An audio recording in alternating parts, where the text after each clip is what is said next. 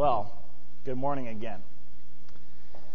On June 19, 2004, a Northwest Airlines flight, Flight 1152, took off from our Twin Cities International Airport here, headed for Rapid City, South Dakota, on what was supposed to be a fairly routine flight, just a short couple-hour flight to Rapid City.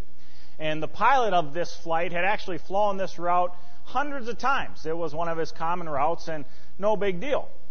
But on this particular day, for some reason, the pilot decided that he was going to ignore his navigation equipment and his radar, his guidance systems, and instead he was going to fly by sight, relying on the visual landmarks that he could see out the window, and fly by sight alone. Now, to be honest with you, that's not too uncommon for pilots to do. Pilots will oftentimes fly by sight using visual landmarks. They'll follow the freeways below them or the mountains or the rivers. But typically, it's a good thing to keep your eye on your guidance systems at the same time, right? Well, everything was going fine in this flight. The pilot was headed towards Rapid City. All was going well. And sure enough, he looked out his window and got close to Rapid City, and he saw a large airport down there. And he saw the terminal, and he saw the runways, and so the pilot began to bring his plane down for a landing. And yeah, it was a great landing, nice and smooth, no big deal, nice smooth landing. The pilot then began to taxi his plane off the runway towards the terminal, when all of a sudden 4 military police jeeps come flying out of the hangars with sirens blaring, lights blazing, and these military police jeeps come surrounding this Northwest Airlines flight full of soldiers armed with M16 machine guns pointed at the airplane. Well, you can imagine the pilot's looking around like, what in the world's going on here? You know, he's thinking, holy cow, are there terrorists on board or something? And the passengers, I mean, they're freaking out, right? Because they're like, what in the world? I just wanted to go to Rapid City, and now I'm getting surrounded with machine guns pointed at me.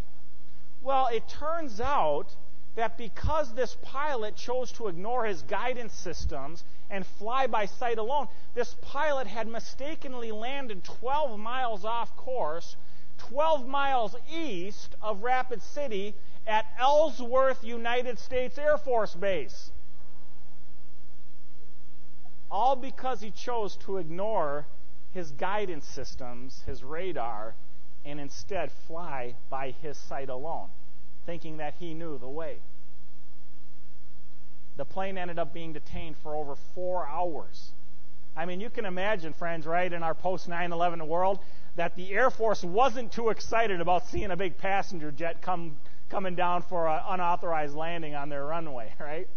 And the plane was detained for 4 hours while they tried to figure out what in the world is going on here. You know, it's very interesting. Where we place our trust in life really matters, doesn't it?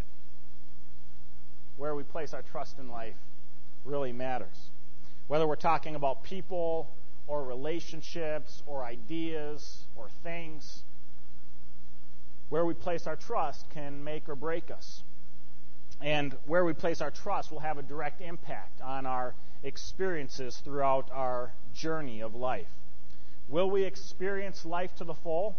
Will we find happiness, love, contentment? Or will the people or things in which we trust lead us off course into heartbreak, failed dreams, and empty promises? Where we place our trust, it really matters. This past month, Pastor Rick has been leading us on a journey through the book of Proverbs. And today, as we continue this journey, we're going to pick up in chapter 3. Today, as we look at chapter 3, the question I want to focus on together is simply this: where will we place our trust in life? Where will we place our trust in life? Now, God's Word gives us much guidance on this question, and today, as we look at the book of Proverbs chapter 3, this chapter in particular is full of God's wisdom in terms of where we should place our trust. Now, I'd like for us to begin today by reading together some sections out of chapter 3. We're going to read Proverbs chapter 3, verses 1 through 8 together today. Please follow along with me. Proverbs 3, verses 1 through 8. My son, do not forget my teaching, but keep my commands in your heart, for they will prolong your life many years, and bring you prosperity. Let love and faithfulness never leave you. Bind them around your neck. Write them on the tablet of your heart. Then you will win favor and a good name in the sight of God and man. Trust in the Lord. Trust in the Lord with all your heart. And lean not on your own understanding. In all your ways acknowledge Him, and He will make your path straight. Do not be wise in your own eyes, but fear the Lord and shun evil. Powerful words from God's Word on where we should place our trust. The question is, will we heed God's guidance? Will we heed God's guidance? And really, friends, that's the heart of the matter, isn't it? That's our struggle as humans. We were created by God to live in a relationship with Him, and He has told us very clearly in His Word how to experience life and life to the full. And yet, our basic human dilemma can be boiled down to one word: trust. Trust.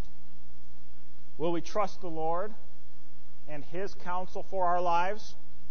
Or will we stubbornly insist on doing life our own way, thinking that we know better, that we can make our path straight without any guidance from our Creator? You know, it reminds me of a story that our Director of Care Ministries, Beth Phillips, shared with me just this week about a guy who persistently chose to trust in his own wisdom, and he had determined that he knew the right way.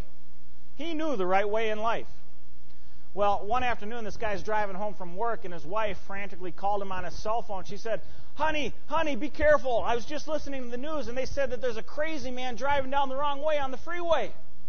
Well, the man, he said back to his wife, he said, honey, there's not just one guy, there's hundreds of them.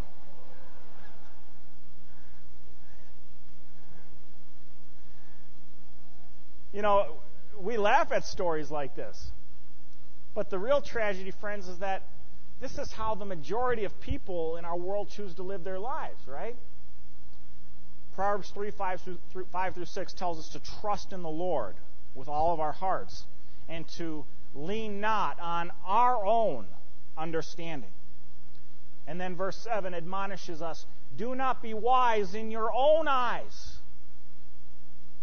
And yet, for most in our world, even many of us in the church at times, we think we know better, don't we? We run through life, we think we're on the right path, we think we've got it all figured out.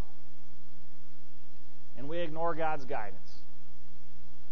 And then we find ourselves off course in places we don't want to be, and then we wonder where we went wrong. Am I right?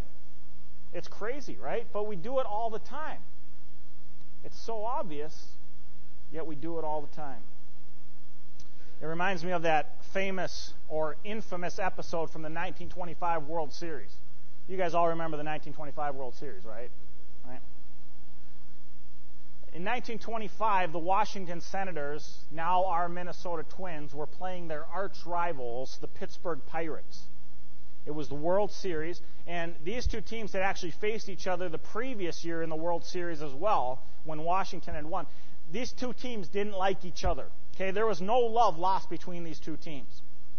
And it was Game 7 of the 1925 World Series, so the series was tied 3 games apiece, and it was Game 7, the bottom of the 9th inning, with a tie score, and Washington was up to bat, already having 2 outs. Get the drama here, friends, right? Okay?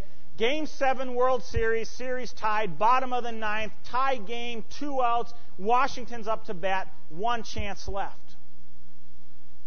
But Washington had hope because, you see, their best player was coming up to bat next. A guy by the name of Goose Goslin. Goose Goslin is actually today a Hall of Famer, one of the best baseball players of all time.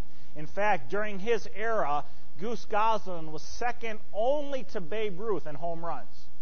I mean, he was a great ball player. And you can imagine that if they wanted anybody coming up to bat, the Senators wanted Goose Goslin up to bat with this one last chance to win the game. So Goose Goslin gets up to bat. and he ends up working the pitcher to a full count.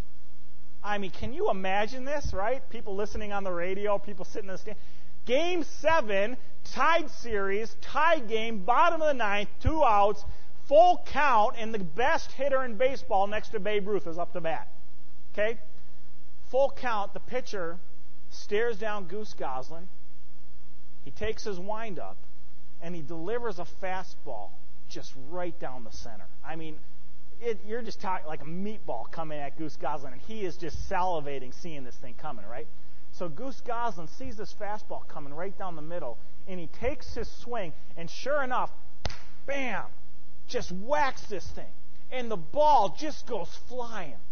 Everyone in the stadium leaps to their feet thinking this is a home run, right? The ball goes flying out of the infield, over the second baseman's head, goes flying into the outfield, over the center fielder's head. The center fielder's like, oh my God, watches his ball fly over his head. He starts chasing it. In the meantime, Goose Goslin starts running the bases, right?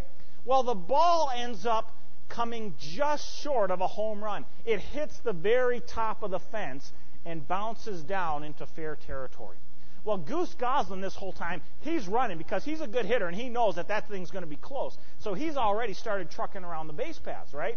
He rounds first, starts heading for second. He touches second, starts heading for third. By the time he's halfway to third, the outfielders finally picked up the ball. Well, Goose Goslin touches third base, starts heading for home. The outfielder throws the ball into home plate with all his might, and everybody in the stands is on their feet because they know this is going to be close, right?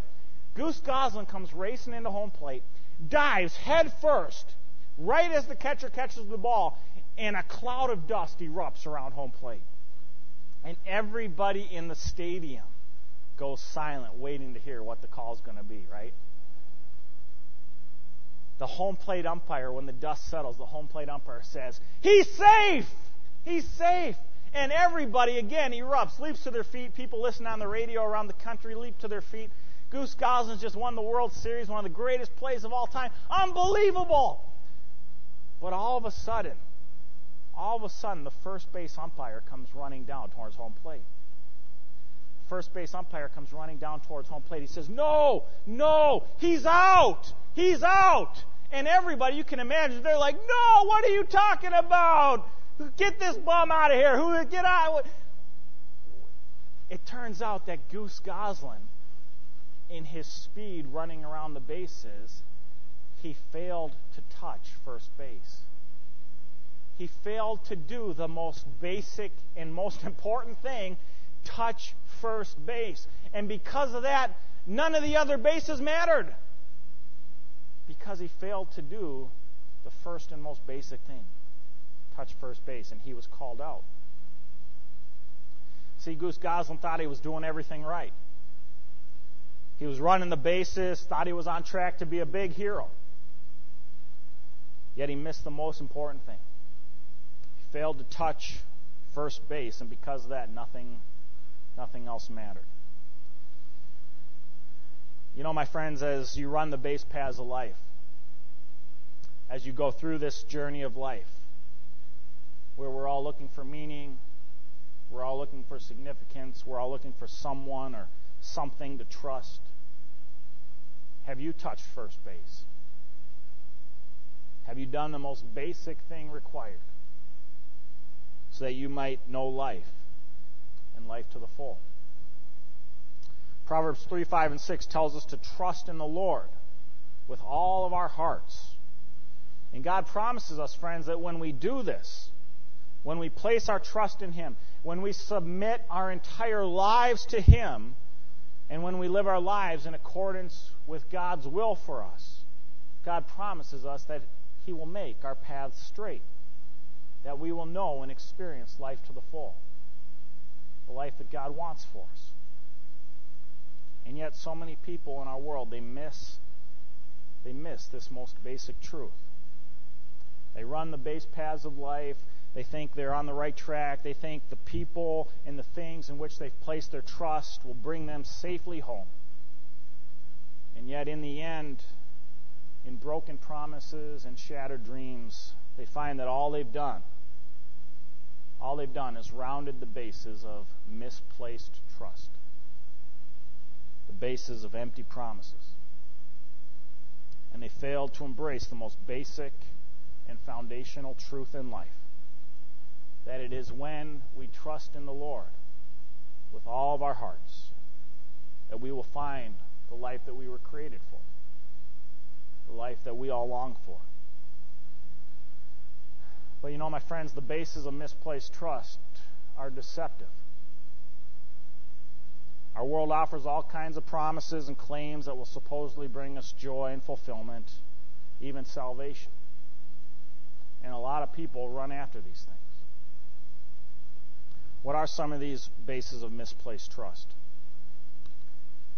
You know, a lot of people run after the first base of misplaced trust.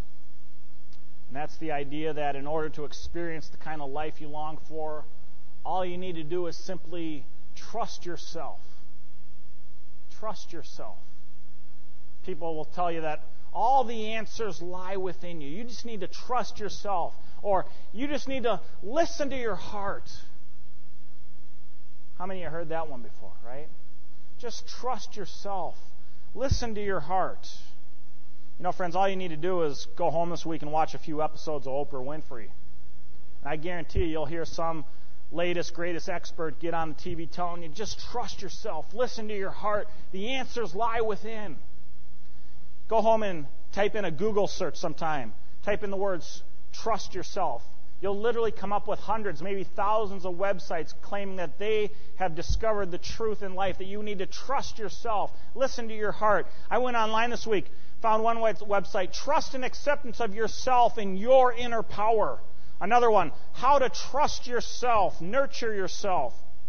Another one, the Dream Team, Celebrity Life Coaching.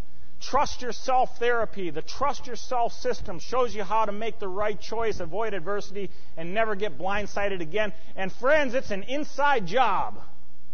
Trust yourself, right? I found online this week a Bob Dylan song.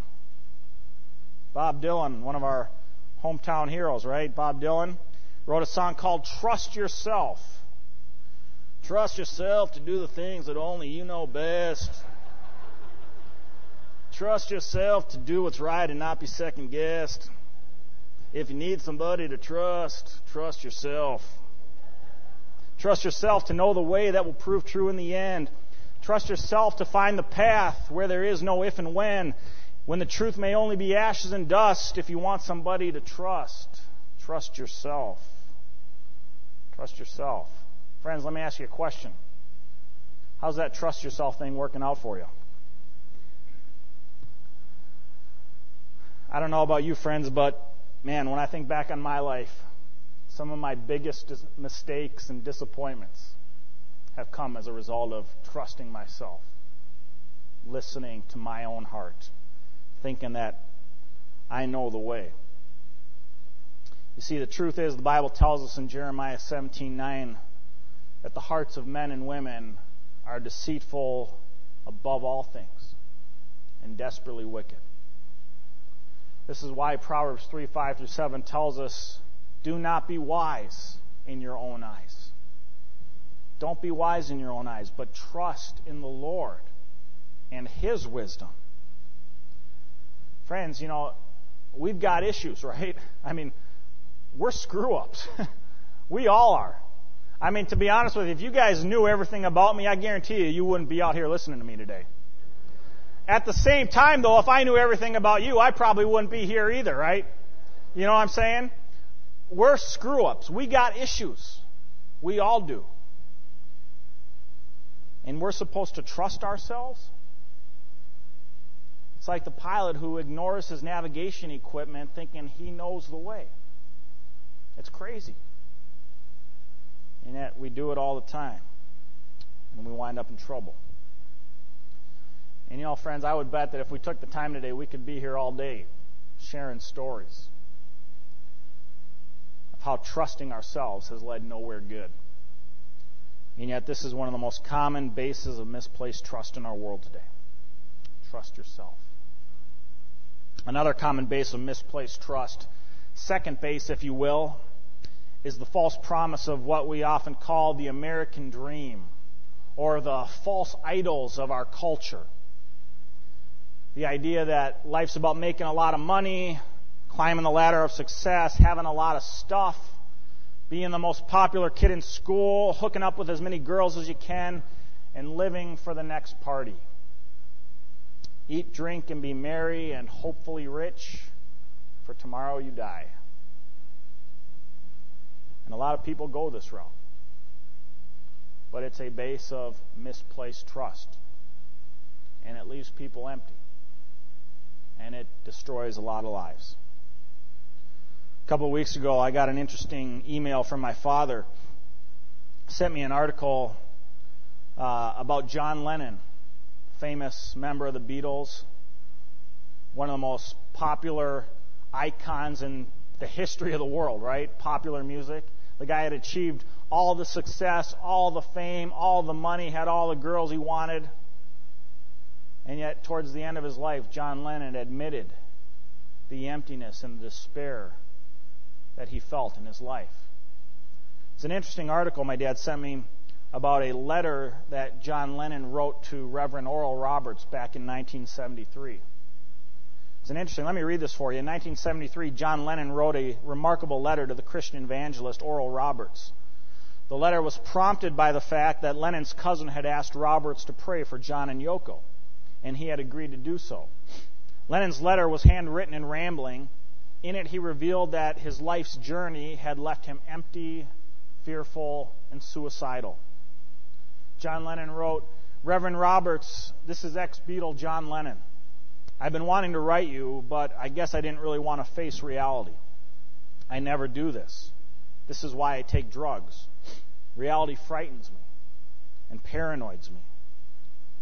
True, I have a lot of money, but basically, I'm afraid to face the problems in my life. Let me begin to say, I regret that I said the Beatles were more popular than Jesus.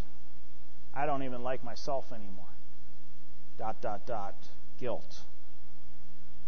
Lennon proceeded to tell Roberts his life story. He emphasized his unhappy childhood. He told about his mom dying when he was an infant and how his father deserted him at age 3. He talked about how he wanted to kill his father after he became successful and his dad came to him and requested money. He mentioned a song that he and Paul McCartney had written called "Money Can't Buy Me Love." And he said that he had discovered the truth of that statement. He ended the letter with a cry of despair. "Reverend Roberts, I want happiness. I don't want to keep up with the drugs. Can you explain to me what Christianity can do for me? Is it phony? Can he really love me? I want out of hell." He then added a PS that read, "I am, I hate to say, under the influence of pills now. I can't stop. I only wish I could thank you for caring." Lennon had already expressed his despair publicly in 1968 in his song "I'm So Tired." It was written at the height of the Beatles' popularity, creativity, and wealth. In the song, Lennon expressed the emptiness of his successful and wealthy life with these words: "I'd give you everything I've got for a little peace of mind." You know, the sad fact of John Lennon's life is that he died without ever finding the true peace that he longed for. He missed the most important thing, and it was right there in front of him. The Bible says that Jesus Christ is the Prince of Peace, and that it's only in trusting in the Lord with all of our hearts that we will find the peace that we long for. In the book of Philippians, chapter 4, verses 6 through 7, we read, "Be anxious about nothing, but in everything, by prayer and petition with thanksgiving, let your requests be made known to God. And the peace of God, which transcends all understanding, shall guard your hearts and your minds in Christ Jesus." Friends, you want peace in life? You're only going to find it in one place, in Jesus Christ. You won't find it chasing the American dream. You won't find it chasing the false idols of our culture. And if you don't believe me, all you need to do is ask Michael Jackson or Bernie Madoff or Denny Hecker or Anna Nicole Smith or Heath Ledger. But in reality, you don't even need to go to that much trouble.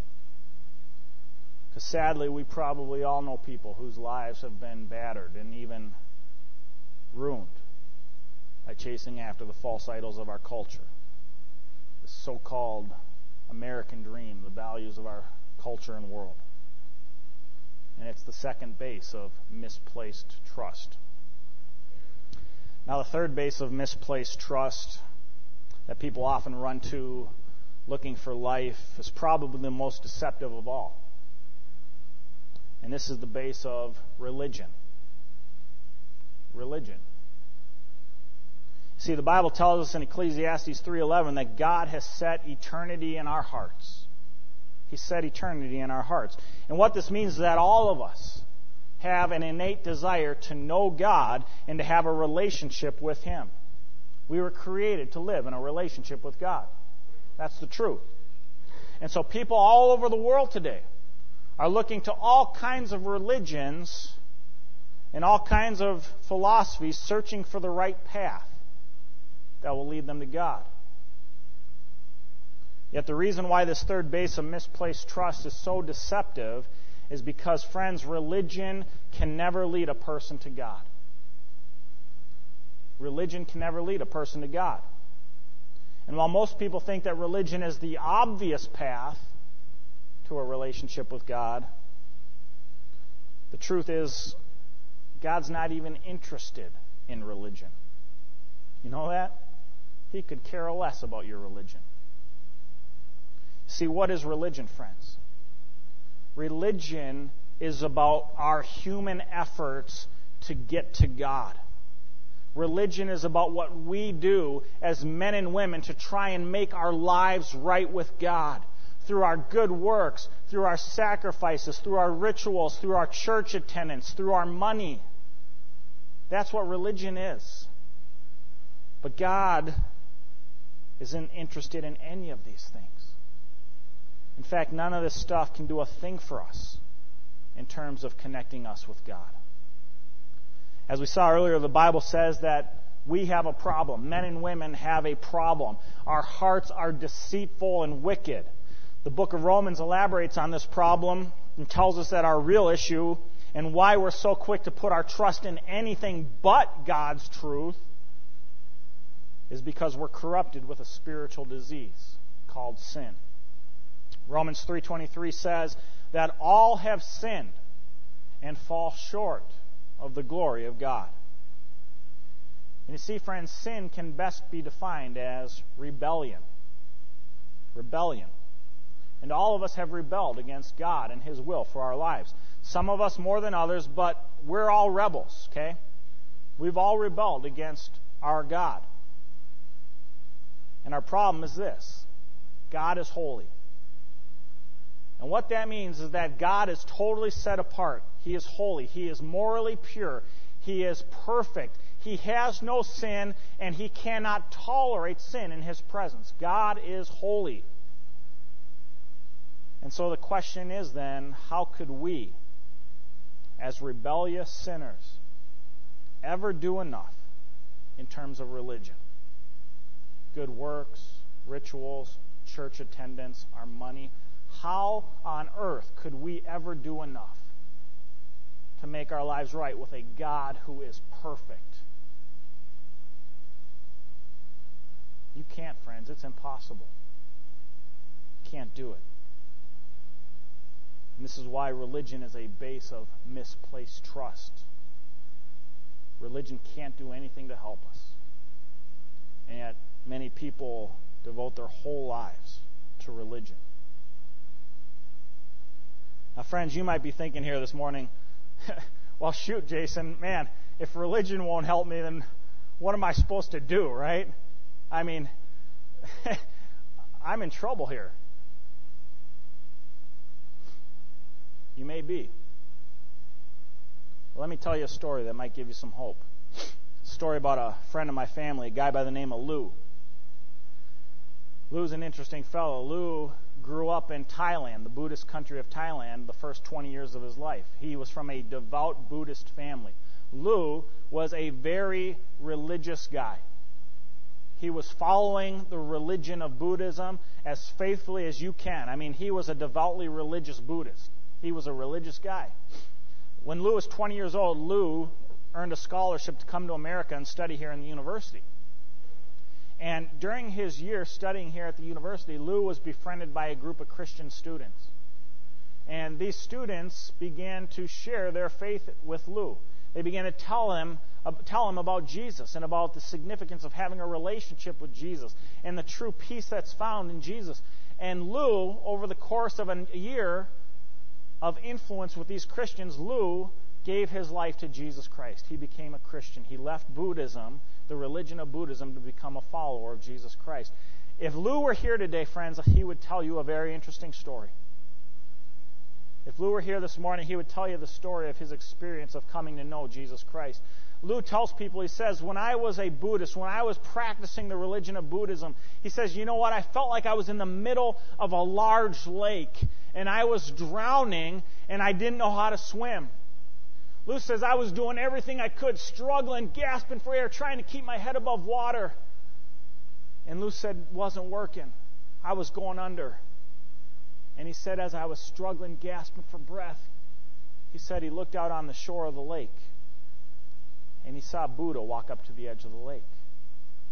And Buddha walked up to the edge of the lake, and Buddha began yelling out instructions to Lou, teaching Lou how to swim.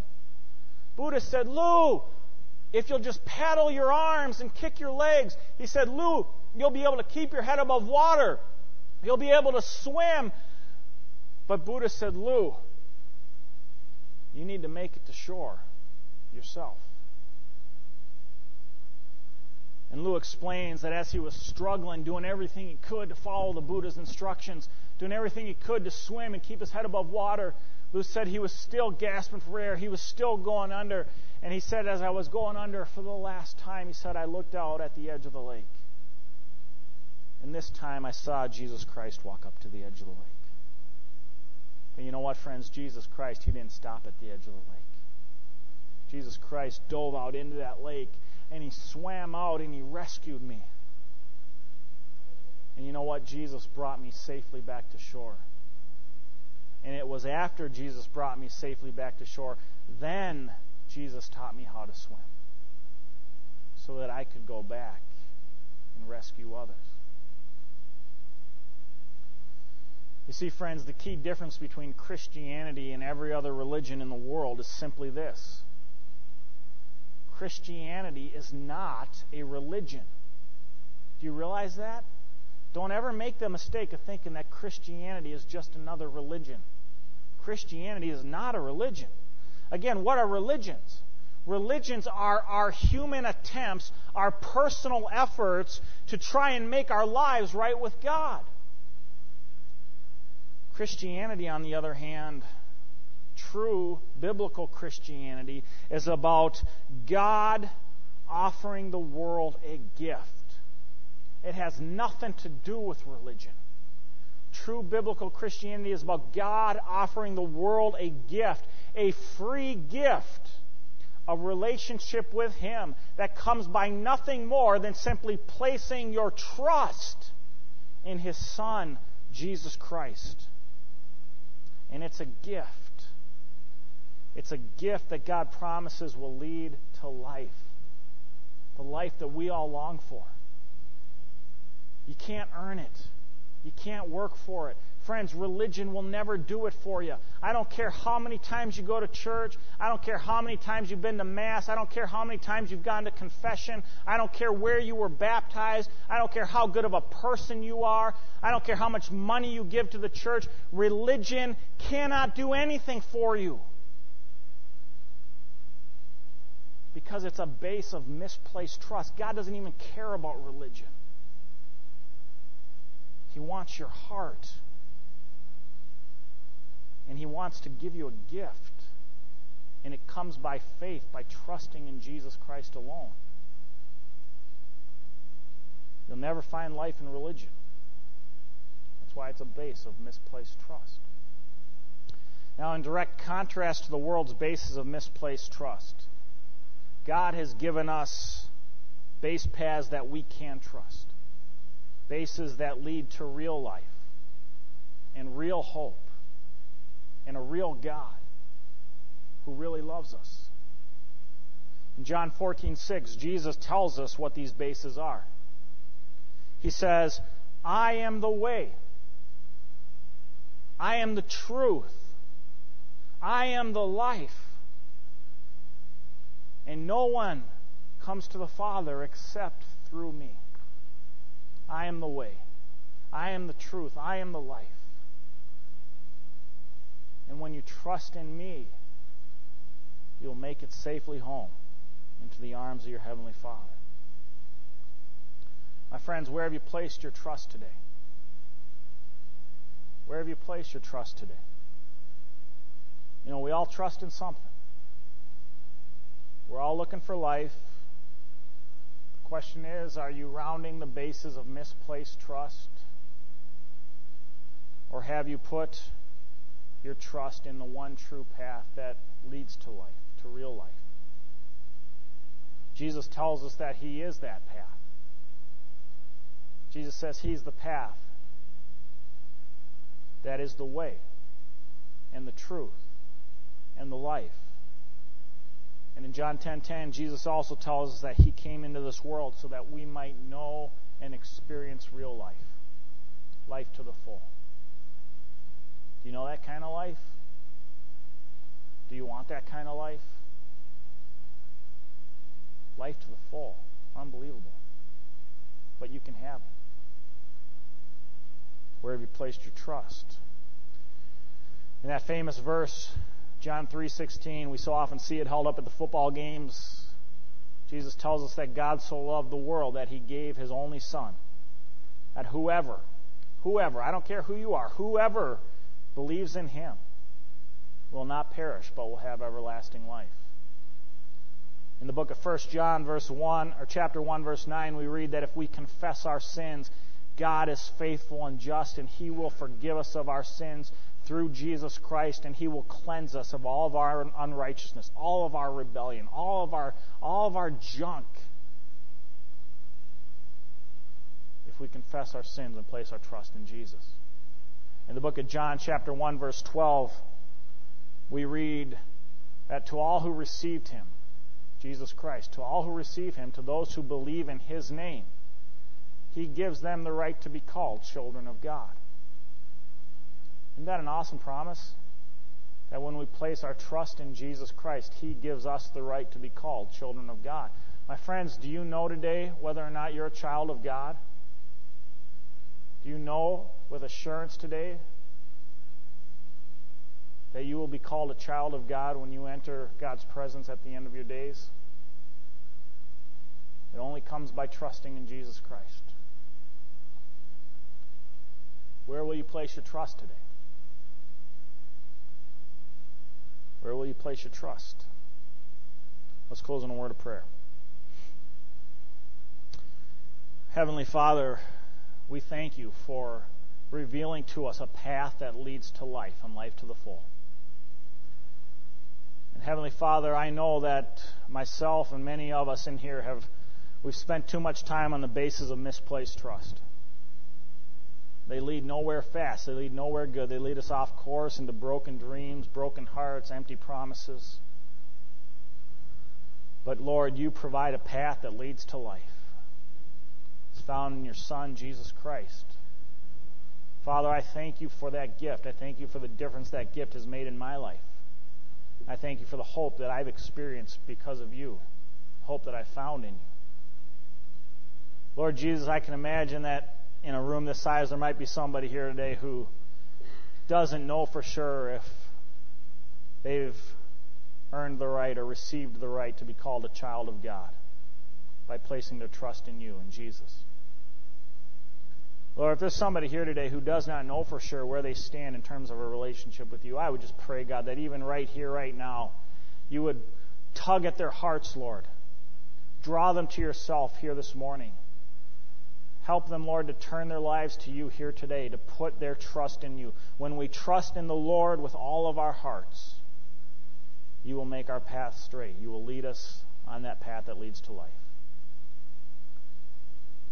Friends, as we pray here today, I just need you to know your days are not guaranteed. Tomorrow is not guaranteed. The next hour of your life is not guaranteed. And do you know today where you will spend eternity? When you reach the end, will you be called out or will you be welcomed home into the loving arms of your Father in heaven? Religion won't do it for you. Being a good person won't do it for you. Giving a lot of money won't do it for you. Trusting in yourself definitely will not do it for you. Do you know Jesus Christ? Just ask Him into your life.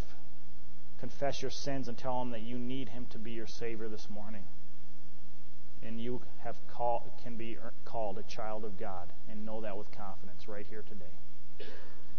Lord Jesus, we thank you for your faithfulness. We thank you for the promises you've given us. We thank you for the hope that we have in you.